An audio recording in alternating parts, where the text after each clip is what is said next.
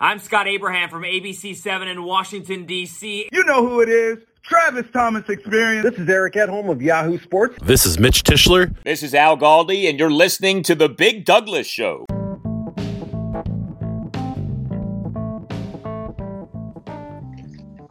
Hello? Scott Abraham is Mike. Scott does great work covering the team for ABC 7. Thanks so much for giving us some time today, Scott. How are you? Hey, Doug. Thanks for having me. Thanks so much. Yeah, man. Let's start out with the injury report. Has it come out yet today? Yes, it has, and it looks like the big question mark is going to be the kicker. Dustin Hopkins still was limited today in terms of what he can do on the field. He's nursing that groin injury, obviously, so they may not have Hopkins on Sunday, which would be interesting, and they would go with Vedvark. I apologize on the name, but it would be he used to play for the Ravens, and he's on the practice squad right now. Right, okay. Yeah, interesting. Careful what you wish for. I know Hopkins' seat's been a little warm recently. We'll see what happens if he can't go on Sunday. Right, yeah. I mean, he had a nice game against the Giants. He made his kicks, made a couple of big kicks. The other players that are listed as out is Jaron Christian, Jared Norris, Dontrell Inman, and of course Kyle Allen. Those four players are definitely out for the Lions. What is going on with Sadiq Charles and Bryce Love? Are they getting any closer to coming back? Do you know? Sadiq Charles, he got in a limited session today, I believe, and he may be working his way back. In terms of Bryce Love, it's going to be decision time for them because they have a certain number of days they have to decide on what they're going to do with him. He got in a limited session on Wednesday, but he was not full today. So again, keep your eye on Bryce Love, the running back from Stanford, who's obviously been battling injuries basically his whole career here in Washington. Brandon Sheriff played on the franchise tag this year. What does your gut say they do with him at the end of the year? It's a great question, Doug. I feel like, looking at the offensive line as a whole, Morgan Moses, again, having a career year. He's one of the leaders on the offensive line. But I also think, there's a leadership role for Brandon Sheriff, and he's been a kind of a pillar in a lockdown position on that offensive line. I'll be surprised if they let Brandon Sheriff walk. Again, I've been surprised before, but I feel like Rivera and company really respects just the type of man he is on and off the field. Yes, he's had some injuries over the years, but he is kind of a lockdown player and a guy that's really done some pretty good things here in Washington. Yeah, I didn't think I was leaning that way before the season started, but it'd be.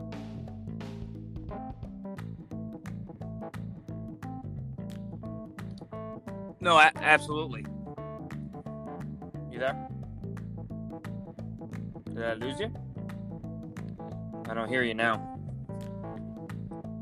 It's time. Ball game. Sorry, you broke up there, Doug. Can you repeat that question? I'm sorry.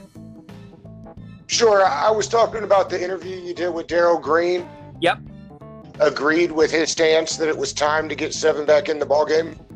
Oh, I tell you what, Doug, I mean, this fan base is truly divided because I understand both sides of the coin. You have an Alex Smith who many believe gives the team the best chance to win right now. Okay, let's be honest. They're still in the mix in the NFC East. They're 2-6. Yes, they're a game and a half behind Philly because Philly has that tie. But then you also want to know who's going to be your franchise quarterback for many years to come. It's not going to be Alex Smith, Doug. He's 36 years old. How much longer he's going to play, who knows? Amazing comeback, great story. I'm happy he's getting his chance to start on Sunday against Detroit. But Dwayne Haskins, all right, he started the first 4 games of the year. Led the team to a win over Philly, then had some struggles. Ron Rivera, seems like he kind of fell out of favor with Ron in terms of his preparation and maybe his work ethic, putting in that extra time.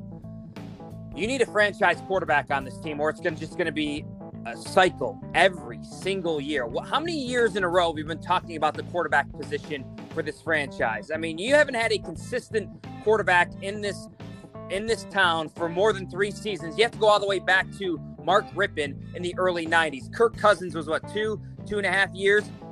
There was no consistency at the position. You have to be sure that Dwayne Haskins is not your guy or is your guy. I want to see number 7 get in there again, all right? See if he learns some things. See if he maybe can boost his trade value. I would like to see Dwayne Haskins back in there, start some games. Either it's closure, turn the page, moving on, or maybe he's going to open eyes and get that second chance with the coaching staff. I'm with you, Scott. I think, they've done as much as they can to ruin any trade value that he might have. The only way to get it back up is to get him in the game. And to your point, what's the worst that could happen is he plays well, right? Exactly. If you're not sold that this guy is your quarterback for the future, for the franchise, then you're going to he's got 2 years left on this contract, Doug. So ideally you don't want to cut him. And the second best option is trade him. And how are you going to boost his trade value? By putting him out there, getting him some more film for other teams that might be of interest, quarterback needy teams. So I think just from a multifaceted approach of, is he the franchise quarterback and maybe boosting his trade value, Dwayne Haskins should and has to start a couple more games this year for Washington. We get you back there? Are you there? You got me? Yep, we got you. Okay. Great. Thought I'd lost you. Thanks. Steven Montez back is the third. What has Ron said what they're doing with him? Yeah, he made some interesting comments this week in terms of the potential Steven Montez has. He has a 90 miles per hour fastball and an 89 miles per hour fastball. There's no in between, but it seems like Ron really likes his makeup and his DNA and his approach and his work ethic and how he's kind of taken to Alex Smith and learning from him and Kyle Allen and learning from him. Right now, he's going to remain kind of on the protected list in the practice squad where, other teams can't poach him. They're not going to bring him up, right now for number 3 emergency quarterback. They're going to roll with Haskins as the backup. Alex Smith is the starter. And then, Montez will be the guy, the third string inactive. I thought your question the other day to Ron about the number of COVID cases for Washington. How did he explain that? Because that's right. I really hadn't thought about that, but they've been pretty fortunate, right? They're one of the few teams in the NFL, Doug. They haven't had a single positive test since the start of training camp in terms of players, coaching staff, and team personnel. So kudos to them. And Ron basically gave credit to the players of being accountable, knowing what's on the line, policing themselves, not going out to, restaurants and bars and nightclubs or whatnot, and putting themselves in situations where, social distancing isn't really in place. So the players are doing a great job. They're getting their daily testing, and, Ron and the players were kind of harassing me saying thanks for the jinx, but, it's a credit to them that they're one of the few teams right now that have not had a positive COVID test. And you know how COVID is going right now in this country. Every day, unfortunately, it's increasing. So something to monitor, but so far, so good. Halfway through the season, Washington has been clear. Because of COVID, these Zoom pressers are the way.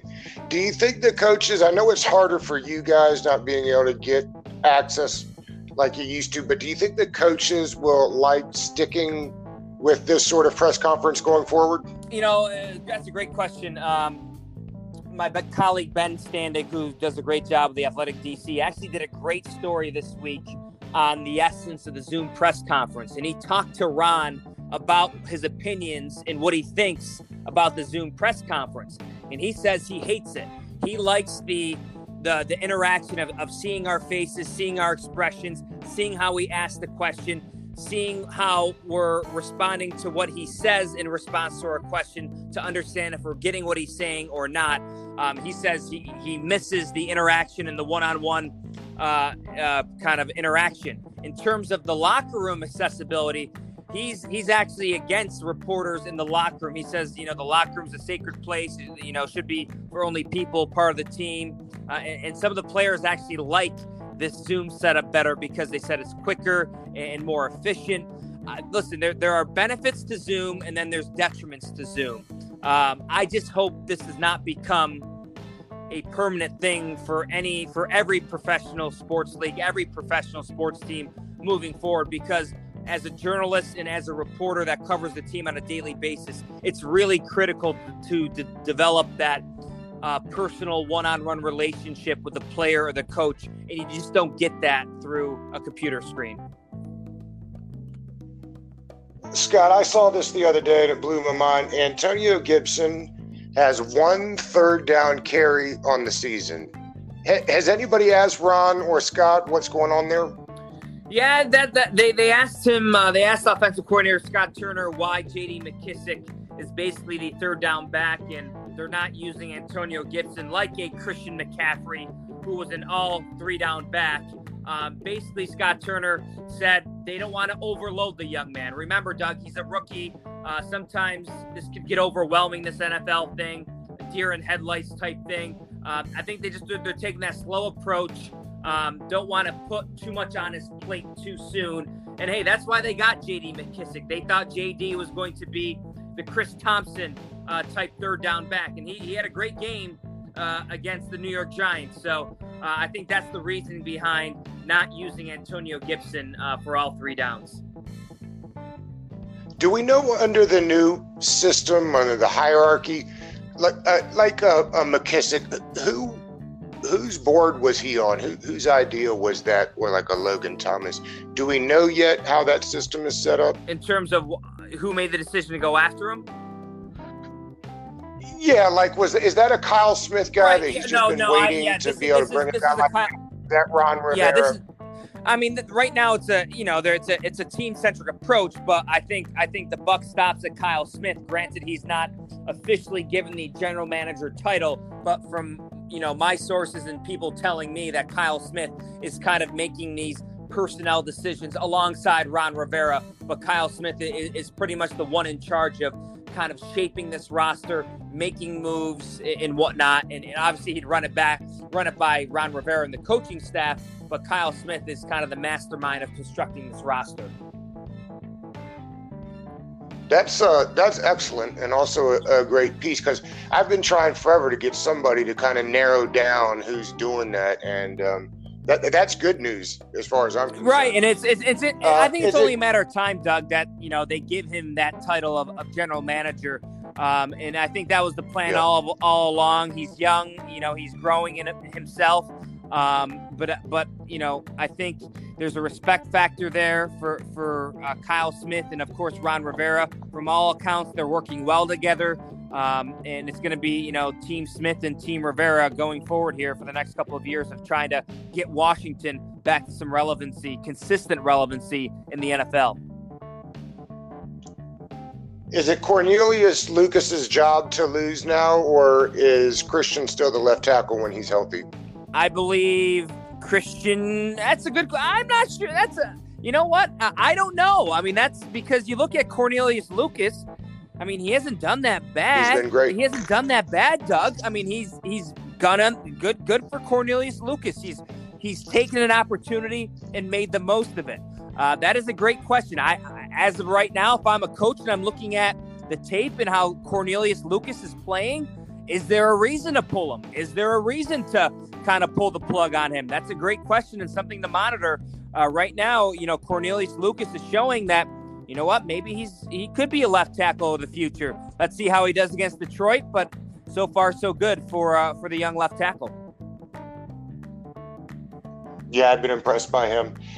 Scott, Kendall Fuller has been an all-pro so far. I got to admit, I've always been a fan, but I'm surprised by just how well he's played in this defense. Oh, you know what? What a great addition, Doug. What a great addition to the defense. He's perfect in the system Jack Del Rio is running, and, you can see the growth.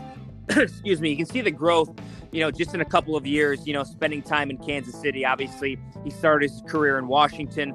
was part of the Alex Smith trade to bring Alex to Washington. Kendall got sent out to Kansas City, won a Super Bowl with the Chiefs. There's just a maturity, there's a veteran vibe to him now. He's not just this young buck on the football field. He's turning himself into a leader and one of the best, cornerbacks, young cornerbacks in the league. And he's playing at a high level, and it's great to see. He's a local guy. He's from this area, went to Virginia Tech, went to good counsel. So it is great to see this young man, taking a leadership role and being a central cog and figure in this defense. Scott, we finish up Fridays with a little over-under. Are you ready to play? Let's do it, Doug. Let's do it. All right. Let's put the passing yards for Alex Smith at 275. I'm going lower. It's really tough. I believe he's never had back-to-back 300-yard passing games. I don't know if it was in his career, but it's been at least a couple years. It's going to be tough to duplicate that production, in my opinion, against the Detroit Lions. I think they definitely want to create a run game. They didn't run the ball too much against the Giants. So I say under 275 for Alex Smith against the Lions.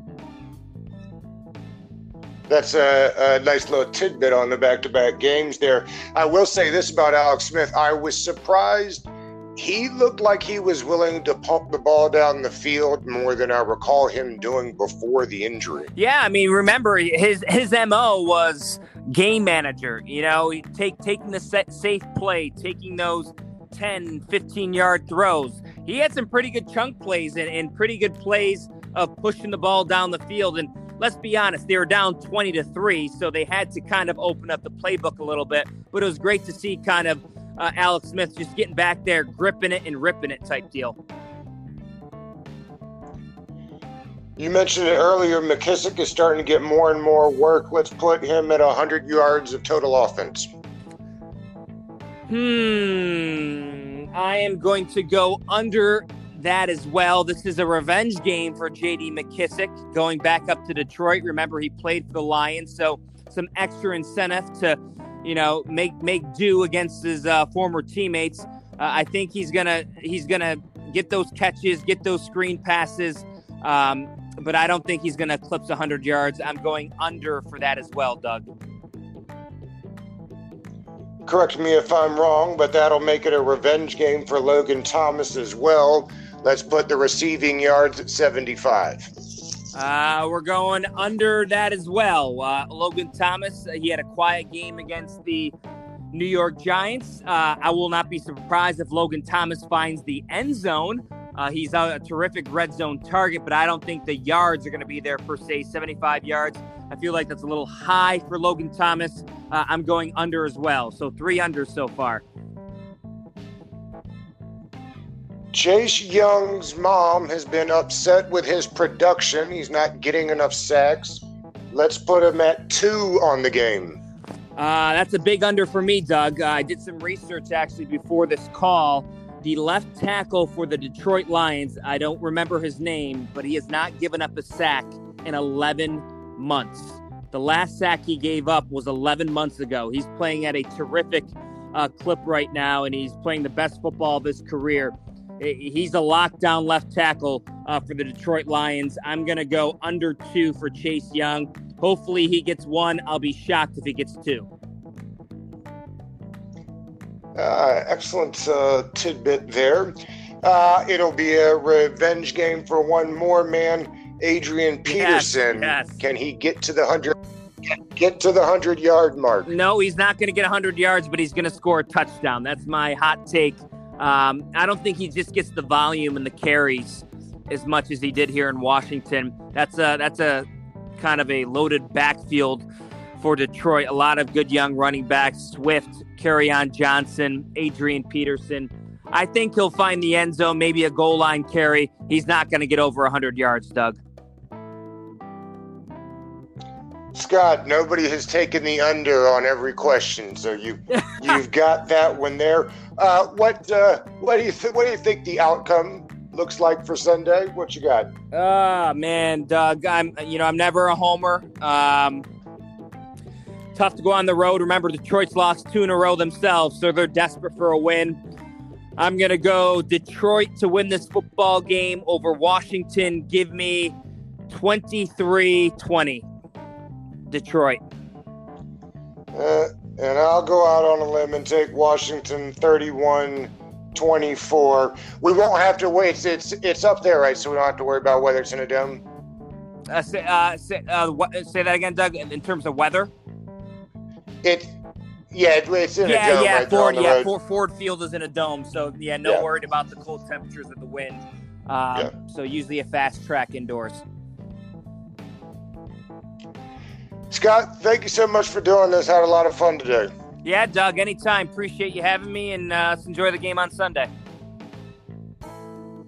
All right, Scott Abraham from ABC7. Thank you so much. Thank you, Doug.